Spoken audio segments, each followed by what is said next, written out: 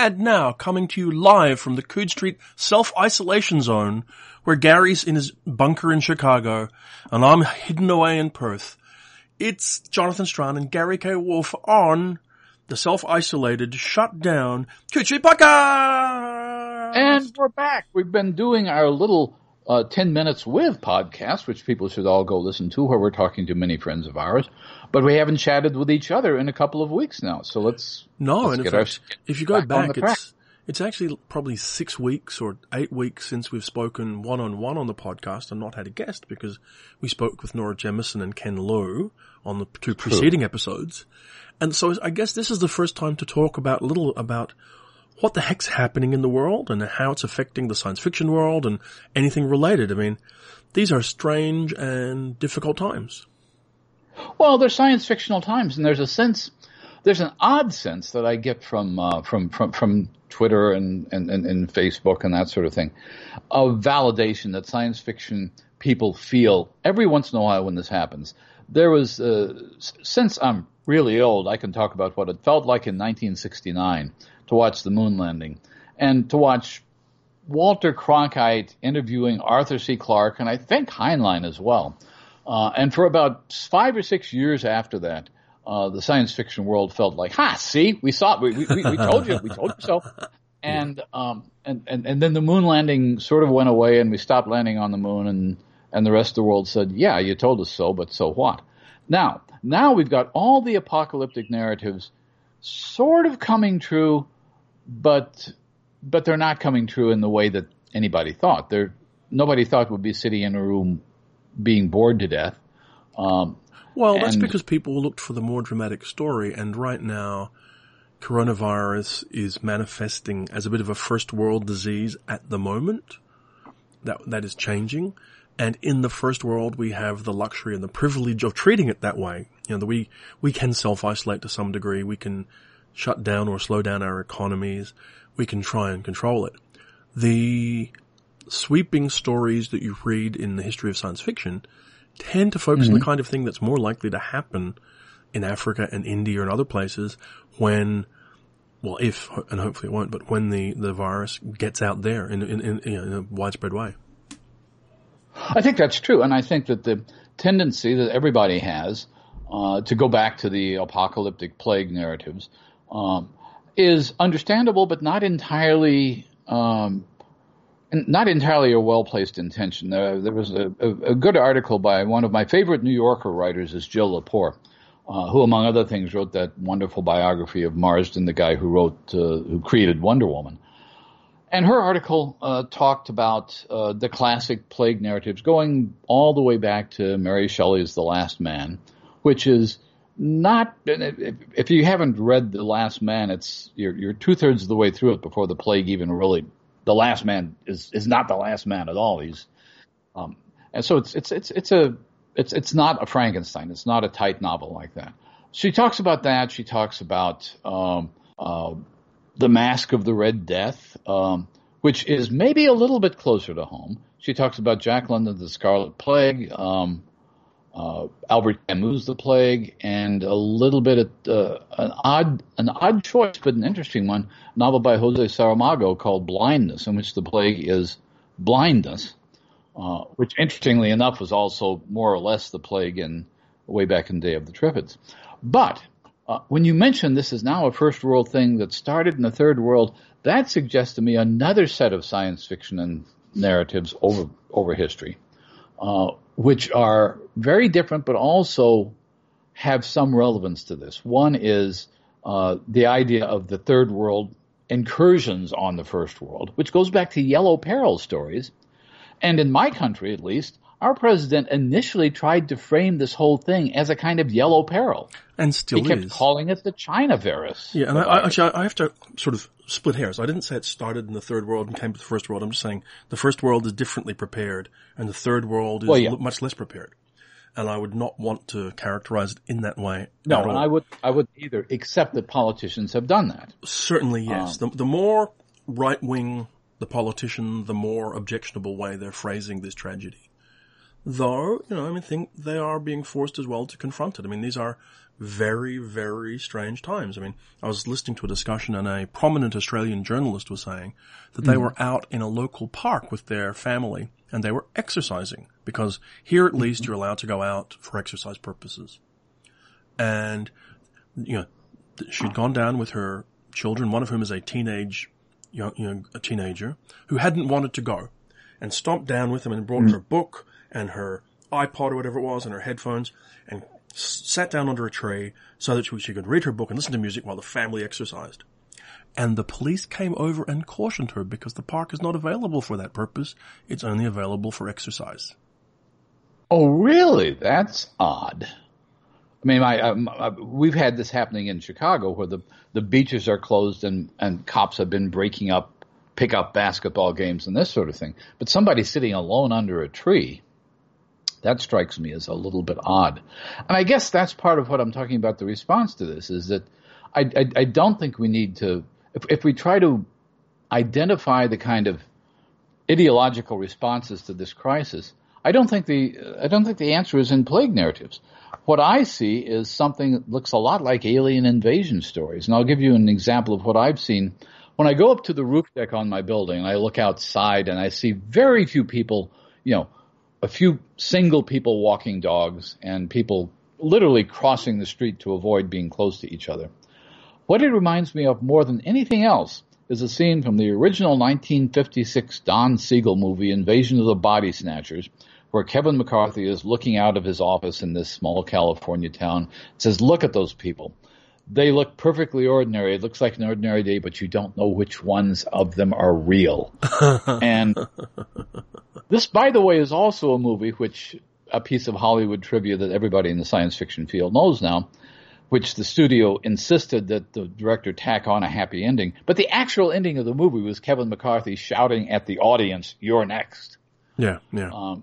So if you look at that, you look at the puppet masters, the Heinleins of puppet masters, you look at the idea that you don't know who out there is a danger and who isn't a danger. That's the way we treat alien invasions. That's not the way we treat diseases. No. And in addition to that, our solution to it, or at least the solution that seems to be getting all the press in the United States now, is that we need to have more machines to fight it. Ventilators are not what... I don't recall ever seeing a science fiction scenario of any kind of future disaster where the issue was ventilators. But it's a science fictional solution to a problem.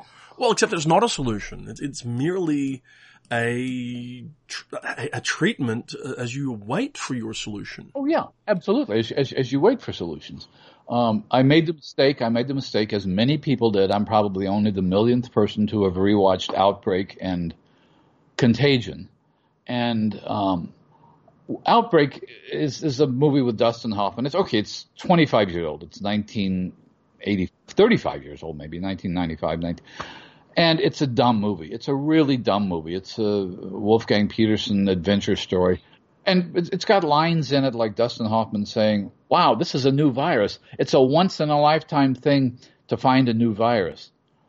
They've identified 6,800 new viruses in the last 20 years. It's not a lifetime thing at all. It happens all the time. And then there are a bunch of explosions and there are helicopter chases. The movie Contagion, which is a Steven Soderbergh movie, is terrifying because it's right on the money. I thought the phrase social distancing was something new, and here is Lawrence Fishburne talking about social distancing 10 years ago in this movie. So it's possible for movies to get it right, but what they get right is the epidemiology of it. Yeah. And that never is a major part of the science fiction narratives. Yeah, I guess not. Why do you I have to say, I've not been attracted to tales of pandemics at all. My mind has been as far away from that as humanly possible. I've been reading different things. I've been encountering different people, doing different things.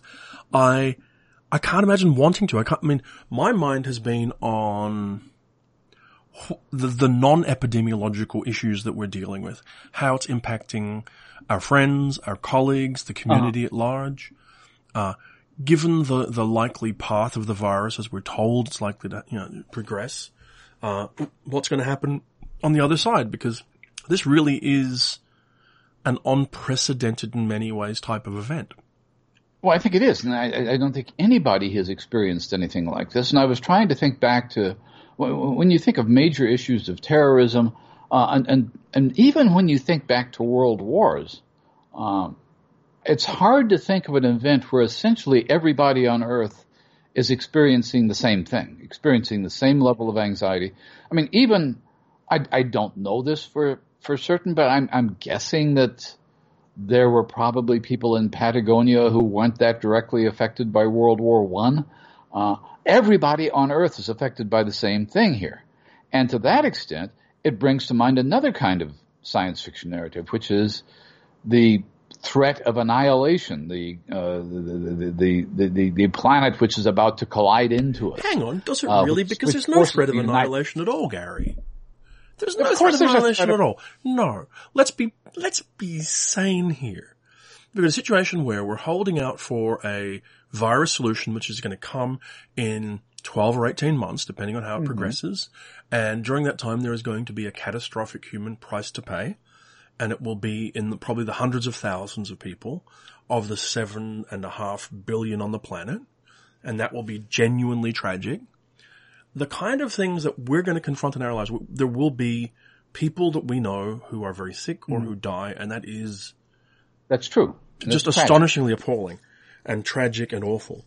But what it's actually going to be is it's going to be a restructuring of the world after a kind of pause we've never had. Because we've had pandemics before.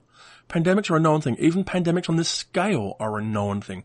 They're not a recent thing, so we don't have first-hand memory of them, but they are not that, I mean, they go back to 1919 and the Spanish plague, right? But absolutely, what's unprecedented in our memory is the shutdown of an economy like this. That is unprecedented. Yeah. And we have no idea what's going to happen on the other side of it and the kind of changes. I mean, you and I are part of the traveling class, Gary. We go to conventions, we go to events. Will you in 12 months? Will you be able to? Will your airline survive? Will your travel agent survive? When you go out the front door, will the company that provided your coffee survive? Will you find that because you've been self-isolating, that there are things that you've picked up doing in a self-isolation style that you're going to keep doing in a self-isolation style? How are you going to how is publishing, which directly impacts you and me, and most of the people who listen to this podcast in one way or another, either as writers or artists or publishers or editors or readers, right? How is that going to recover? Because, as Beth Meacham put very well on Facebook, we've got a situation where China isn't shipping paper from its pulp at paper mills. The stocks of paper are running out at printeries in the States. Printeries aren't functioning, binders aren't functioning, transport to get that stuff around isn't functioning. Even if it is, when it gets printed and bound, it's sitting in warehouses, stuff to get out of there isn't functioning. And then over the past 2 weeks, hundreds of Barnes and Nobles and hundreds of other bookstores have closed, possibly many of them never to reopen. Tragically, terribly, and this is why it's critical to support your local bookstore. The Barnes and Noble down the street for me is not going. Of course, it was actually going to be relocated. Now it's not going to reopen at all. It's essentially gone, and it's already gone. In other words, this is not something to anticipate. It's closed because of the shutdown, and it's not coming back. So I think you're absolutely right. We will come out of this into a changed world. The reason I was interested in looking at plague narratives or reading the Jill article is because of my role as a science fiction critic and historian. In other words, how have we looked at this sort of thing? Have we? It's not how close have we come, but what things are emerging from this that may have been anticipated in a different way than what we expected. The economy falling apart. It's hard to imagine that, but it's been imagined in science fiction. Not always as real as a plague. If you go to the self-isolation thing, I go back to one of what I still think is one of the most spookily prescient science fiction stories ever written, going back to 1909, I think, with E.M. Forster's The Machine Stops, where everybody is in their cubicle, dependent on the world machine to keep them going, never having human contact at all, and forced into leaving, their underground warren when the machine begins to break down. So the idea of people self-isolating, of people sort of creating little cliques of social gatherings that consist of nothing but your immediate family, all that's been there. But that's my point is that's not what we're looking at when we're looking at how the science fiction or fantasy world have dealt with this. I think what you see now in elements of official responses, at least, partly the alien invasion narrative, partly the mechanical solution narrative, partly the self-isolation breakdown of society narrative, and I think that every element of this is somewhere in the history of imaginative literature, but it's not all together in any one place. In other words, there's nothing that has quite described the world the way it is. And people are absolutely right, and Stephen King is absolutely right to point out that no, this is not The Stand. This is not The Scarlet Plague. I do think of The Mask of the Red Death, which is a story essentially about the elite, about the royalty, thinking that they can protect themselves from the plague which is destroying the peasantry, and finding out that they can't. And that was very deliberately Poe's intent with that story, apparently. So things like that, but my point is that what we're seeing is an amalgam, and this is not meaning to trivialize it at all, we're seeing an amalgam of a lot of nightmares from the past 200 years of literature, but it's taking bits and pieces from a lot of different traditions. And it's absolutely right. I don't think you can point to a work that will portray a world that will look anything like the world we'll come out of this with. Do you think? I don't think any of us have any idea. Do you think it's the kind of circumstance that we're living through? You always hear writers say that when they go live abroad, say if you're from New York and you go and live in London, it's only when you come back from London that you start to write about London because you have perspective. Do you think that this event that we're going through will ultimately shape the science fiction we see? I mean, we've talked a lot on the podcast over the last 2 years or 3 years about the rise of of climate change as a default background now for science fiction because it's such a default welded in part of our future. Do you see this also similarly being welded into the background of the science fiction futures that people choose to tell, at least, sort of in that kind of near future or near to mid future type of science fiction? Not necessarily. I mean, I think to the extent that you didn't get a lot of plague narratives after the 1918 epidemic, you did get a lot of kind of disillusionment, a lot of the notion that society is fragile, but it's hard to separate the 1918 pandemic from the First World War. So essentially, you had a world remade after that decade. I mean, that decade, there are decades that remake the world completely, and certainly the 1910 to 1920 decade was one. The 1930 to 1945 was another, probably. So we may be in a decade like that. We may be in a decade in which the world economy is realigned. I would like to think that one of the science fiction narratives from the past that we could learn from is the universal threat narrative, the idea, the when worlds collide narrative. If the entire world is under threat, does that encourage us to cooperate more, to understand that maybe our regional wars don't mean as much? And what I'm seeing, it's interesting, in the news I'm getting here, there are still wars going on, but you don't hear about them. And nobody seems very enthusiastic about them. Yeah. I guess what would encourage me, at least from a science fiction perspective, is that the anthropocenic narratives that I read do have exactly that. The solution to what we're doing is to come together. When I was talking to James Bradley for 10 Minutes With, we talked about various things, and I talked about a book that I was looking at about the 1964 Anchorage earthquake. And the book's fascinating, but the instance is fascinating for a couple of reasons. It was this terrible event that took place, I think, at Easter in 1964. It was a 9.2 on the Richter scale earthquake that lasted for 4.5 minutes. and shook the city of Anchorage to its roots, destroyed it largely at the time. Damaged it very heavily. Now, what's interesting is that on the second day of the recovery, the U.S. government dispatched sociologists to that area, right? And you might say that's a very strange thing to do. I mean, obviously there was other rescue stuff, but they dispatched sociologists as part of their Cold War, nuclear war research. They're researching the idea that after a disaster, everything would fall apart, people would turn on each other, and would basically become a rabid Mad Maxian kind of horde. Yeah.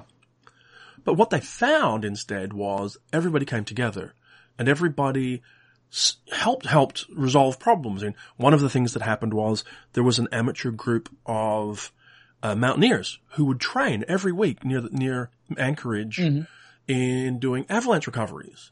They ended up leading the city's recovery through all of the buildings that had collapsed, rescuing people. Other people did similar things. And what was interesting, the sociologists went and asked these questions, and what they found is they'd say, well, why are you doing this? And people would look kind of puzzled, as though they didn't really understand the question. And they'd be like, well, it's there to be done, you've got to do it.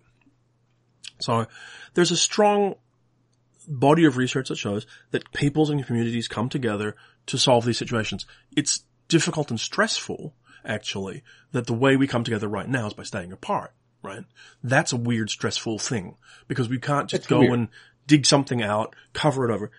But potentially, this is a time to come together. And it was interesting. I was listening to John Rhys Davies yesterday talk about his experience, and he cited the critical importance of the United States after the Second World War in the recovery of the world economy through the Marshall Plan, right?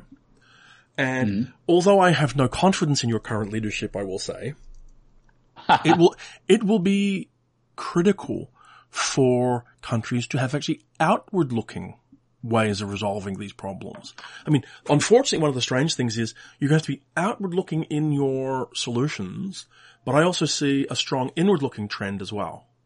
And I haven't seen this in science fiction, but right now, for example, okay, one of the first things I heard before it seemed like this was going to be the sweeping tragedy that it is, was that America had realized that with China shut down and not manufacturing, most of its medications were coming from there, and so you were dependent. Here in Australia, there are similar things. I think you're going to see a strong trend away from globalization of economies now. You're going to see people wanting to localize production capability so that you're secure, because here's one of the things that sits in mind, at least emotionally. I mean, it's April now. Aren't you waiting for the next thing after the pandemic to go wrong? We've had fires. We've had floods. We've got the pandemic. And it's still only the very beginning of April. It's not even Easter, Gary. And it's not even fire season yet in California. And the people my friends in California are thinking, okay, the pandemic may die down, and then we're going to have to keep those masks on to keep the soot out of our mouths. So you're absolutely right. And I think, again, to go back to look at how this is reflected in the history of fantastic literature, I think there's always been this dual tradition, one which we deal with threats by isolating ourselves and hunkering down. There's a long tradition of science fiction novels, most of them not very good. Going back to Edgar Rice Burroughs. There's an Edgar Rice Burroughs novel called Beyond 30, in which the United States isolates itself from the rest of the world and nobody knows what's happened in the United States for a century or something. There were novels in the 50s which atomic bubbles preserved so there's that. And the other tradition is the anti-isolationist tradition, which basically says that there are things the world can do to us that no nation can protect itself from. And this is one of those. There's a very strange way in which this pandemic is a version of global warming. It's something which is happening to everybody at once, and you can't deal with it as an individual nation. You can try, but it's not going to work in the long. There's a narrative and a way of thinking that I hope dies during this particular pandemic. It won't, but I would like it to. Our friend Paolo Bacigalupi wrote a terrific book called The Water Knife about 2 years ago. And it was all about basically arcologies. Now, arcologies seemed like a fun idea when Larry Niven and Jerry Pournelle wrote about them. But when you look at them in Paolo Bacigalupi's Water Knife, they are the wealthy and the privileged isolating themselves off from the rest of the world while the rest of the world burns, and they're able to somehow continue because they're going to be able to create an isolated enough bubble that they'll be fine. Hopefully, one thing that will come out culturally in this is that we will realize that that's just not possible. It's not realistic in any significant way. And even if it were realistic, it's horrific and not desirable. You know, we need to be in this together to resolve it. And we also need to sort of keep leaking out of just how science fiction treats things. We need to be choosing how we want to live after this is over. Because we're going to hit a point, whether it's August or December or April of next year, whenever it is, when this is under control, right? And at that point, it's like, how do you choose to live and be alive then? Because there are all these things that are broken, these connections that have broken on a day-to-day basis, locally, nationally, internationally, that have to be reconnected. Some of them will not come back to life naturally. So what do you want? What do you value? You know, so it's got to be like, how do you deal with your local community? How do you deal with a broader community? Have you supported these businesses that you value and you want to be there? And so on and so forth. So there's this broader out-looking thing. Now, I haven't seen a lot of that in fiction, in science fiction, but I would hope to begin to see more of it. And not in Pollyanna-ish kind of hope narratives, but just as a pragmatic, practical part of the solution to the problem we're facing. You know, yeah. No, I think that's true, and I think that's one of the reasons that there is value in. And what we've talked about Kim Stanley Robinson as essentially a utopian writer because his fiction is about trying to find solutions. It's not Pollyanna-ish at all. He's very realistic about New York being drowned. Cory Doctorow, I was talking a little bit about him on one of the 10-minute podcasts with Nisi Shaw. And she made an interesting point that there is a writer who is in some ways a radical utopianist. He believes in protest. He's very, very good at pointing out what is oppressive about the system, but he's also very good at pointing out how to resist that and how to overcome it, using the technology itself to defend yourself. So I think that what we may come out of this with, I don't think we're going to see a new plague of plague science fiction. I think people pretty much have had that. I think you're right. Most people at this point don't want to read more dystopian narratives. And frankly, I'm tired of dystopian narratives.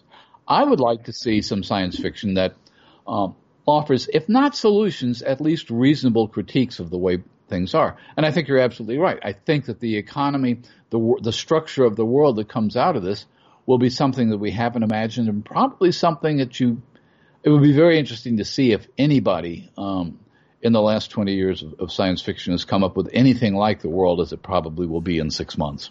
And look, it would be very disappointing if we simply went back to exactly the way it was before. You know? I don't think that'll happen.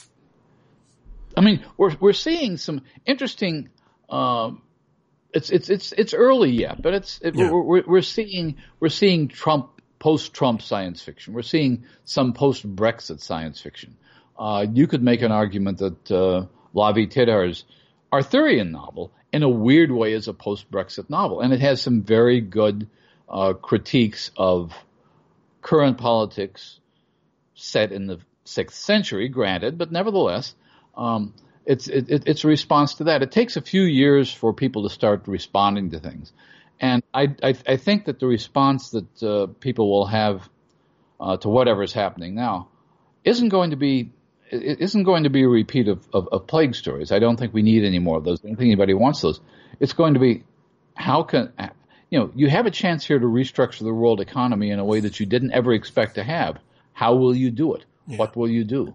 So let me ask you this to segue away from plague narratives, because on one hand, I'm sure, it's interesting and it's worth talking about. On the other hand, I am sure that our listeners are hearing a lot about it, and we've just talked about it for half an hour. So to segue out of it into a different kind of thing, let me ask you this question. Let me turn it around. Hey, Gary, what have you been reading lately? I'm glad you asked that, because I have extremely mixed emotional responses to what I started reading this morning. I'm reading the last novel by Gene Wolfe. Enter Library Loan. It's the sequel to A Borrowed Man, which was a very elegiac novel in many ways to begin with. And the last several novels he's written have been, I don't want to say farewell narratives, but they've certainly been novels written from the point of view of somebody who knew he was writing his last works. He hasn't gotten any major award nominations. There are always things in a Gene Wolfe novel that you know you're not getting, and you have to go back and look at it again. But this one actually is pretty suspenseful. It's a murder mystery.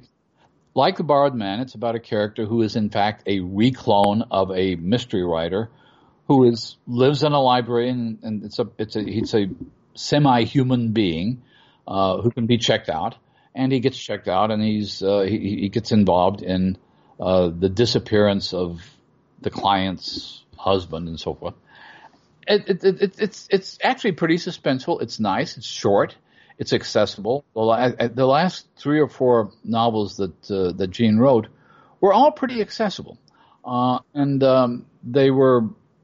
This is not the high point of his career and that sort of thing, but there is a sense that nobody else is like that. I was looking up, just out of curiosity, because I know that none of the novels he wrote during the last 10 years of his life received any award nominations. So I got curious. Gene Wolfe never received a Hugo Award at all. Yeah. I'm not too surprised, but he deserved one. Yeah, he got all the Grandmaster Awards there are. Of course, he got basically all the juried awards. And all the juried awards. He got World Fantasy Awards. I think he got a couple of Nebulas. One of his last major stories that did get nominated was Memorare, which is one of the great novellas in the history of science fiction. And yeah, it's easy to go back and say, how could you not have given that thing an award? But he never was writing for that audience anyway. I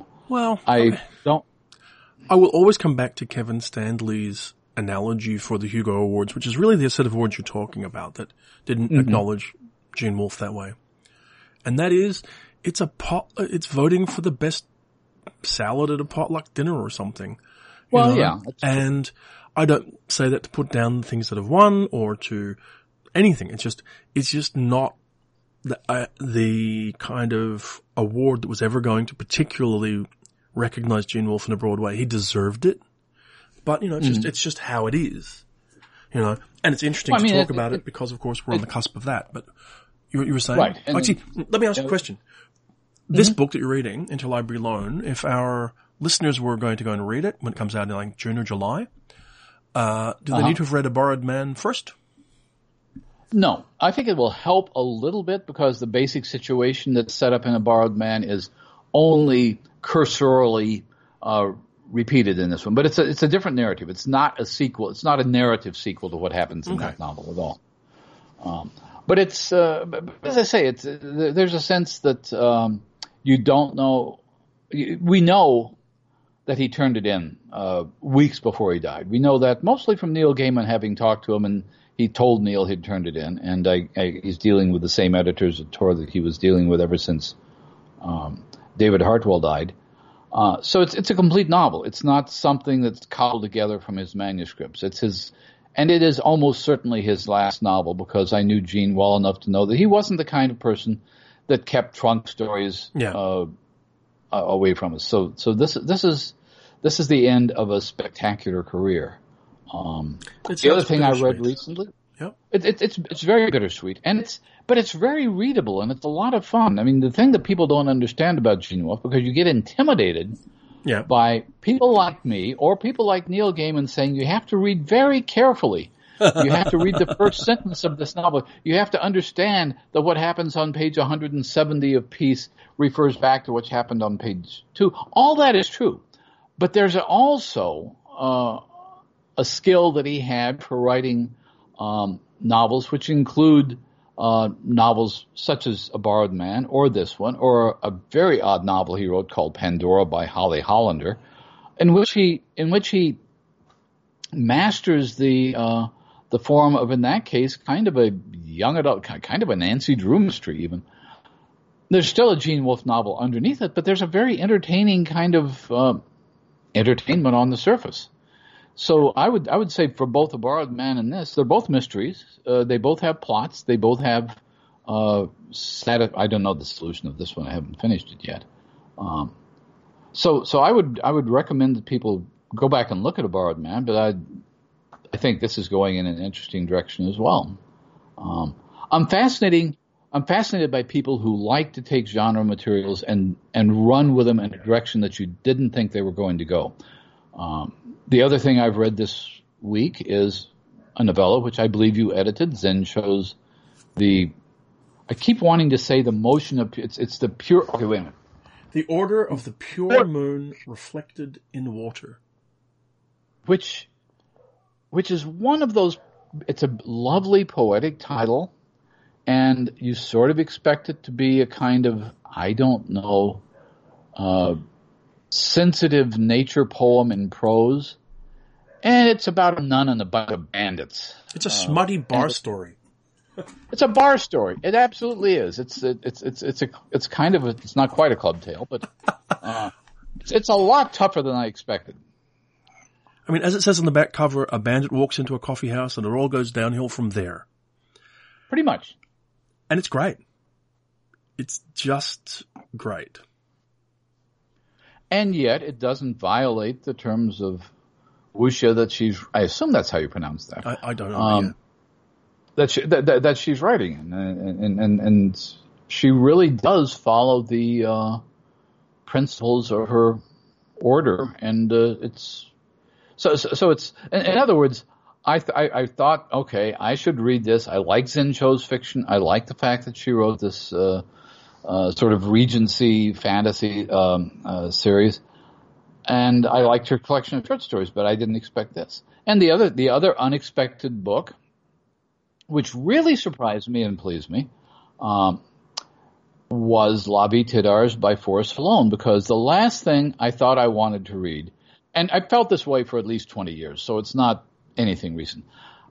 For at least 20 years, I've thought, I don't want to read anything ever again about King Arthur and the Round Table. And it's like, John Steinbeck did one. I mean, for heaven's sake, everybody has to do King Arthur. It's like, okay, everybody has to, speaking today after Bill Withers is dead, everybody has to play their version of Lean on Me. But La Vie did something completely unexpected with it, and it's hilarious, and it's basically Samuel Jackson starring in the Knights of the Round Table. Yeah. It really is. It's sort of, I've started reading it, and I'm sort of dipping in and out because I'm having to read other things myself. But it's a pretty visceral retake. I mean, I read an interview with Levy talking about the book, and he was saying that he had no desire to read or write anything Arthurian, and then he got caught up in having to prep for a university course or something. And he went back and he read, and he suddenly realized that all of the takes on Arthur were wrong because they said it all as this enormous act of chivalry and all everything, when actually the whole matter of Britain, the whole tale of Arthur and the Knights of the Round Table is a tale of thuggery. So he chose to rewrite it as a tale of thuggery, as a mob tale. And this is the first of a series, by the way, Gary. Oh, really? I didn't know that. Yeah, well, I think the other thing that, and I can completely understand that. The other point he makes, in an afterwards where he's clearly done his homework, I mean, he's read Geoffrey of Monmouth, he's read Chrétien de Troyes, is that there isn't any right version of the Arthurian legend. Everything was just made up from scratch by each generation of writers going back to the 12th century. In other words, none of this has any significant historical. The fact that French and German writers added this to it and Mallory added that to it. The thing he's adding to it, apart from the profanity and so forth and so on, is that La Vie is an inescapable science fiction fan. He is going to throw out science fiction stuff. When he has a line in this novel, I think it's referring to Lancelot having seen attack ships on fire off the coast of Smyrna. It's La Vie geeking out on that line. And by the end of it, and you haven't gotten to this point yet, by the end of it, you're reading Roadside Picnic. Well, I'm looking forward to continuing with it. So Yes. tell me, if you've been reading, Zen Cho and Levi Tidhar, what would you recommend other people read right now? What do you think would be something to turn to? Given that you, as we were saying before the podcast, you haven't done any unassigned reading in 2 decades. No, I haven't. And so we're asking the same question we're asking people on the 10-minute podcasts. I have no rational reason for having picked up 3 or 4 books by Jorge Luis Borges and reading some of his short stories, The Garden of Forking Paths, there's a wonderful book of his called The Book of Imaginary Beings, which I was reading aloud to my partner, Dale, and finding out that some of these beings that Borges had discovered in Pliny or in medieval texts are now showing up in Dungeons and Dragons. So there's a kind of connection there. There was a very obscure book. I'll be interested to see if anybody who among our listeners has ever heard of this writer even.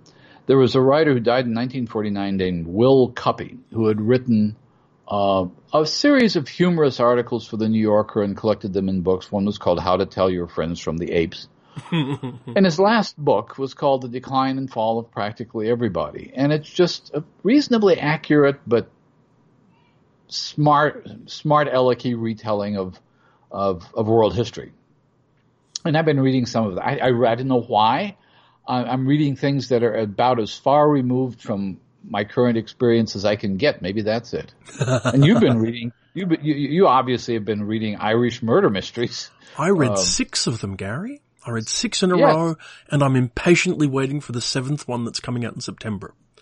It's eating me up that there's this book, The Detective Up Late, which was apparently written and completed in 2018 and was due to come out in mid-2019 and was rescheduled for various publishing reasons. And it's like, it's there and I don't know how to get a copy. It's like, normally I have science fiction people I can go like, hey, what can you do for me?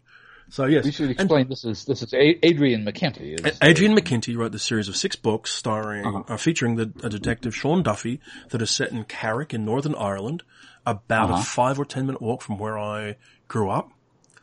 Set during the Troubles, starting in about 1981 and proceeding a year or two with each book up until by the end of book 6, it's just the beginning of the 1990s. And they are funny and dark and strangely different. I mean, the character is really compelling because he starts off as this alcoholic junkie who is completely committed to solving cases, even if they're not formally solved, and has an esoteric taste in music that he's obsessed with, a broad knowledge of literature, all of which gets thrown into them, and he does stuff that's actually laugh out loud funny in them. So they're incredibly compelling, and it starts off with a book called The Cold, Cold Ground, and I give them the highest recommendation. I've been reading those. I've also been reading for work, obviously. So I've been reading Kundo Wakes Up, which is a novella by Saad Hossein, which will come out from Tor.com next year. And it's another one of his karma stories, and I love it a great deal. I've also been reading one thing that I can't talk about because it hasn't been announced yet, and I just yesterday received A Spindle Splintered, which is a novella by Alex Harrow that's going to come out next year that I'm very, very, very excited about.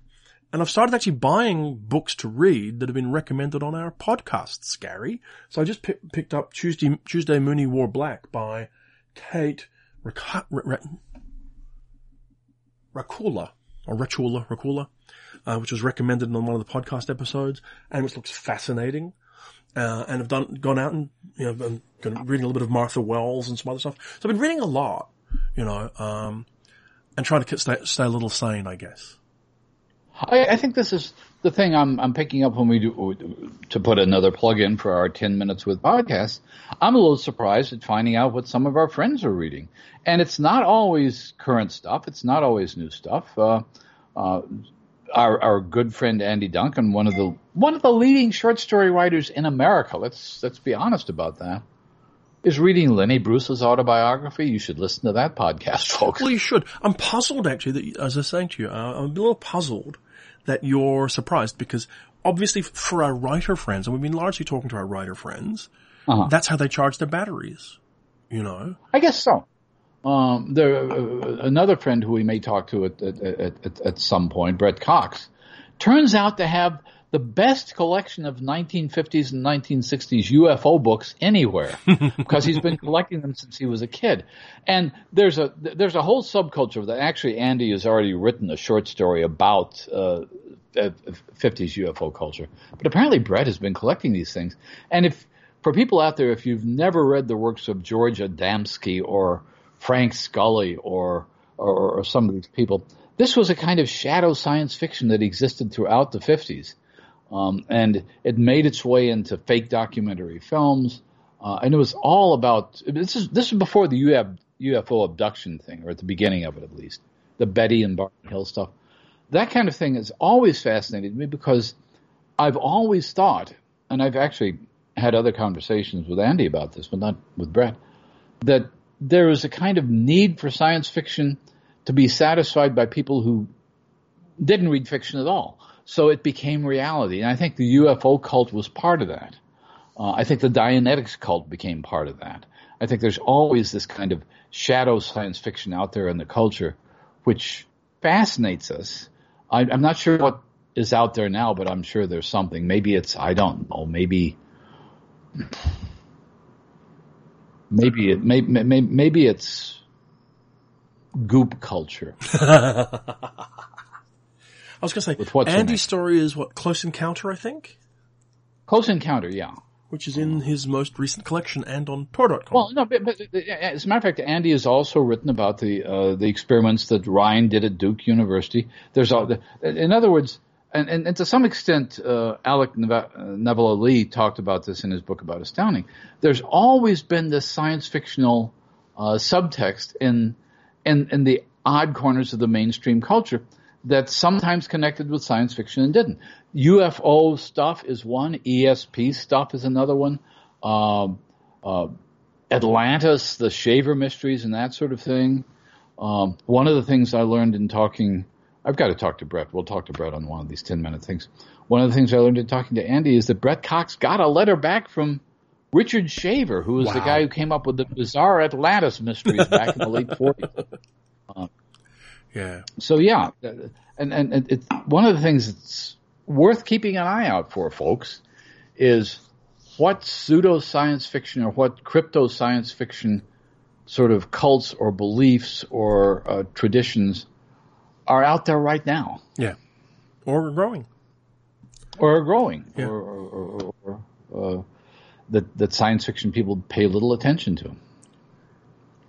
And, I think if I were sitting around reading and I wasn't reading for work and I wasn't going to my day job still and all this sort of stuff, I think it'd be Terry Pratchett. I feel like it'd be a time to reread Terry Pratchett.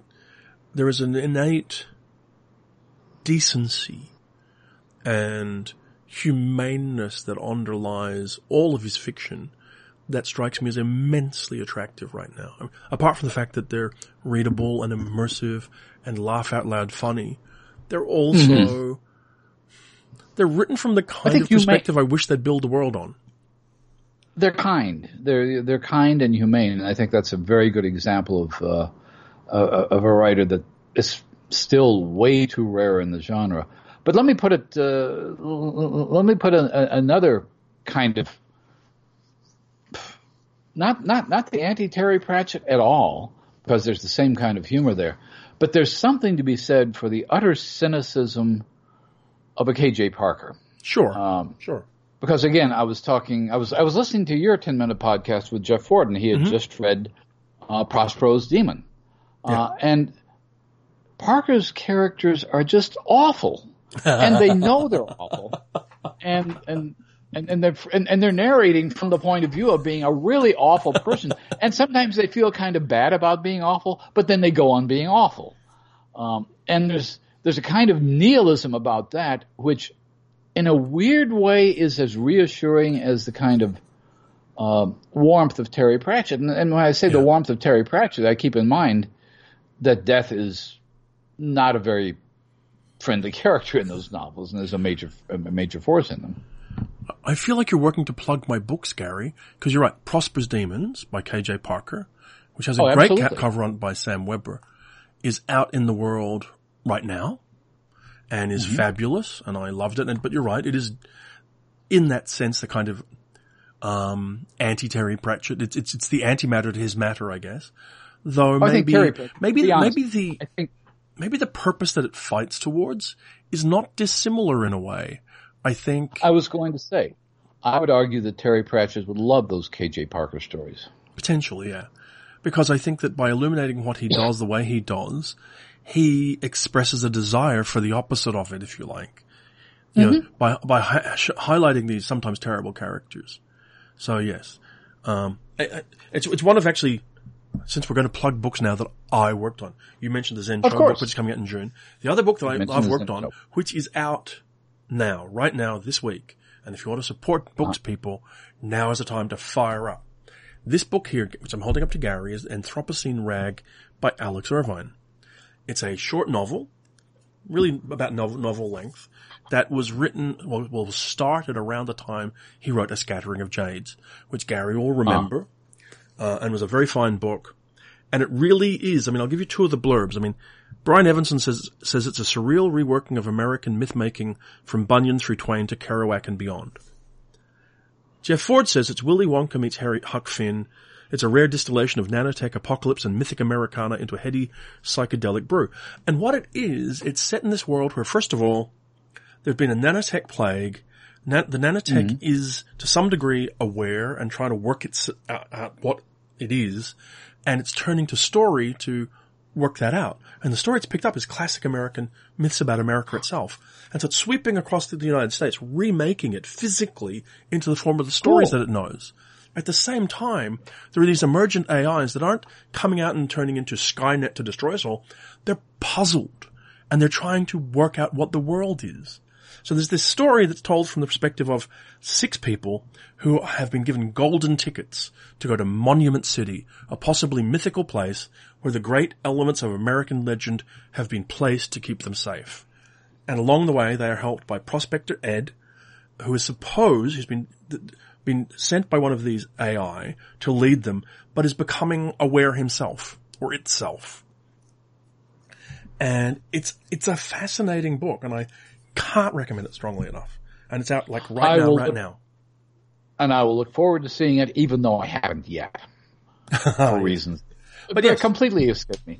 Yeah. Alex is first of all, A Scattering of Jades, which was also a kind of interrogation of American, and as I recall, it had the draft riots of the 1840s together with Aztec mythology and a whole bunch of stuff. It was a loony but compelling novel. About 20-some years ago, he won the Crawford Award for it. And since then, he's had a series of interesting novels. He wrote a novel called Buyout, which was kind of an issue novel. It was almost a Victorian novel about capital punishment. Yeah. That was very provocative, but wasn't the kind of thing you're describing now. And this strikes me as being a writer who I always thought was potentially a major writer, maybe reclaiming his place in our field. Yeah, and in a format where, if you're willing to, well, it depends how you read, listeners. If you read in print, it's affordable. If you read it digitally, then it's very, very affordable. So you can go out and you can try it. I'm also going to sort of segue a little because we're getting towards the end of the podcast, and I'm keen to advertise some things and to be pretty crass about it, Gary. All right. I think we need to support the things we love. So first of all, if you're in Australia, or if you're outside of Australia and you want Australian books, I recommend Steffens Books. That's with an E, so Stefens, and he's online. You can order from him. I know he has stock of the KJ Parker book right now since you brought it up unprompted. Aha. And I'm sure he would love to hear from anybody who wants to get a hold of books. I would also eagerly recommend to anybody who appreciates, values, has enjoyed this podcast, and has enjoyed the work that you and I have done for Locus, to consider going to locusmag.com and either buying an issue, subscribing, or going to locusmag.com/donate and contributing some money. These are the times when the things we love will disappear if we don't protect them. So do consider going out there. And something we've never really done, Gary, if you like the podcast, if you like Coode Street, if you like 10 Minutes With, consider going to the Apple Store and giving us a rating. We'd like people to listen to this as we try and promote the work we love, you know. So, yeah, that's my rant. I think you're right, and I will underline in particular your point about Locus Magazine, which you and I have both worked for. If we add up how long we both worked there, I'm going to say maybe a half century. It could be getting there, yeah. I mean, I've certainly been there since 1997. So yes, that's for 23 I've been years. There since 1992. So yeah, we're past the half century mark easily. So yes, and a shout out to Liza Groen-Trombi, to the staff, to everybody who's kept the magazine going a decade after everybody thought it wasn't going to continue. Yeah, but it's under more stress now than it's ever been. Potentially, I mean, I don't want to sort of freak people out, but if you value it, or if you value other things, there are some great small press publishers and large publishers who would love your support, whether they be Centipede Press or Subterranean or Tachyon or PS Publishing or Newcon. Go to their websites, buy their books. If you value stuff, I mean, we've got specific friends, but I mean, I work with Tor.com, and they're part of Tor, who are part of Macmillan, and Macmillan are under stress. I mean, there's been news reports about layoffs and pay cuts and all kind of things. If you can, and if you can't, I mean, it's really important as well we say this, Gary, if you can't, and you're enjoying listening to this podcast for enjoyment, and you just can't do anything, you shouldn't feel stressed and pressured about it. We're really talking to people who can have a little bit of have room to move and do things. You know, if you can't, go to libraries, find ways to read things, and just look after yourselves. But, you know, absolutely, if you can afford it, consider it. Buy an issue of the magazine. No, I mean, people aren't asking for charity. They're asking for focus. They're asking for attention. You know, I know that our friends Kelly Link and Gavin Grant started up a new bookshop very recently. Blue Moon Books, maybe, or something like that. And if you can, I would suggest going there. And to all of the bookshops that I haven't name-checked, because particularly here, let's say in Australia, I'm supporting Stephens, and where I elsewhere, if I was in San Francisco, it would be Borderlands. If I was in Borderlands in New York, I should put a shout out to Emma Straub's Bookstore. Books are magic. And again, like many of these shops, a few people are coming in to fill out mail orders because by and large they're closed for the public. And if I was in Seattle, I'd be recommending the University Bookstore. And if I were in Los Angeles, it would be somewhere else, New York, somewhere else. Support your local bookstores, support your local cafes, support the places you love, support Locus, support Asimov, support what you can. Subscribe, buy. You know, this is a good time to do that if you have a bit of a reserve. And fortunately, if you don't, there's an awful lot of free stuff. And certainly the Coode Street podcast, which has been coming to you free and gratis for nearly a decade now, Gary, will continue to do so. We hope we won't be boring you to death with all these podcasts, but we're hoping to alleviate some of the stress. And we should be paying them for listening if you want to be honest about it. But don't go there, Gary. Let's not be honest about it, no. Okay. Well, we should probably wind up. That's an hour. It's been great talking to you again. As always, and let's try to, between now and the next time you and I talk together on a full-fledged Coode Street podcast, there will be a considerable number of more 10-minute episodes with various friends who we will call up and harass and make them record for us. Every single day, a little missive about the love of books and reading. Absolutely. And until we get together again, this has been the Coode Street Podcast. In a bunker.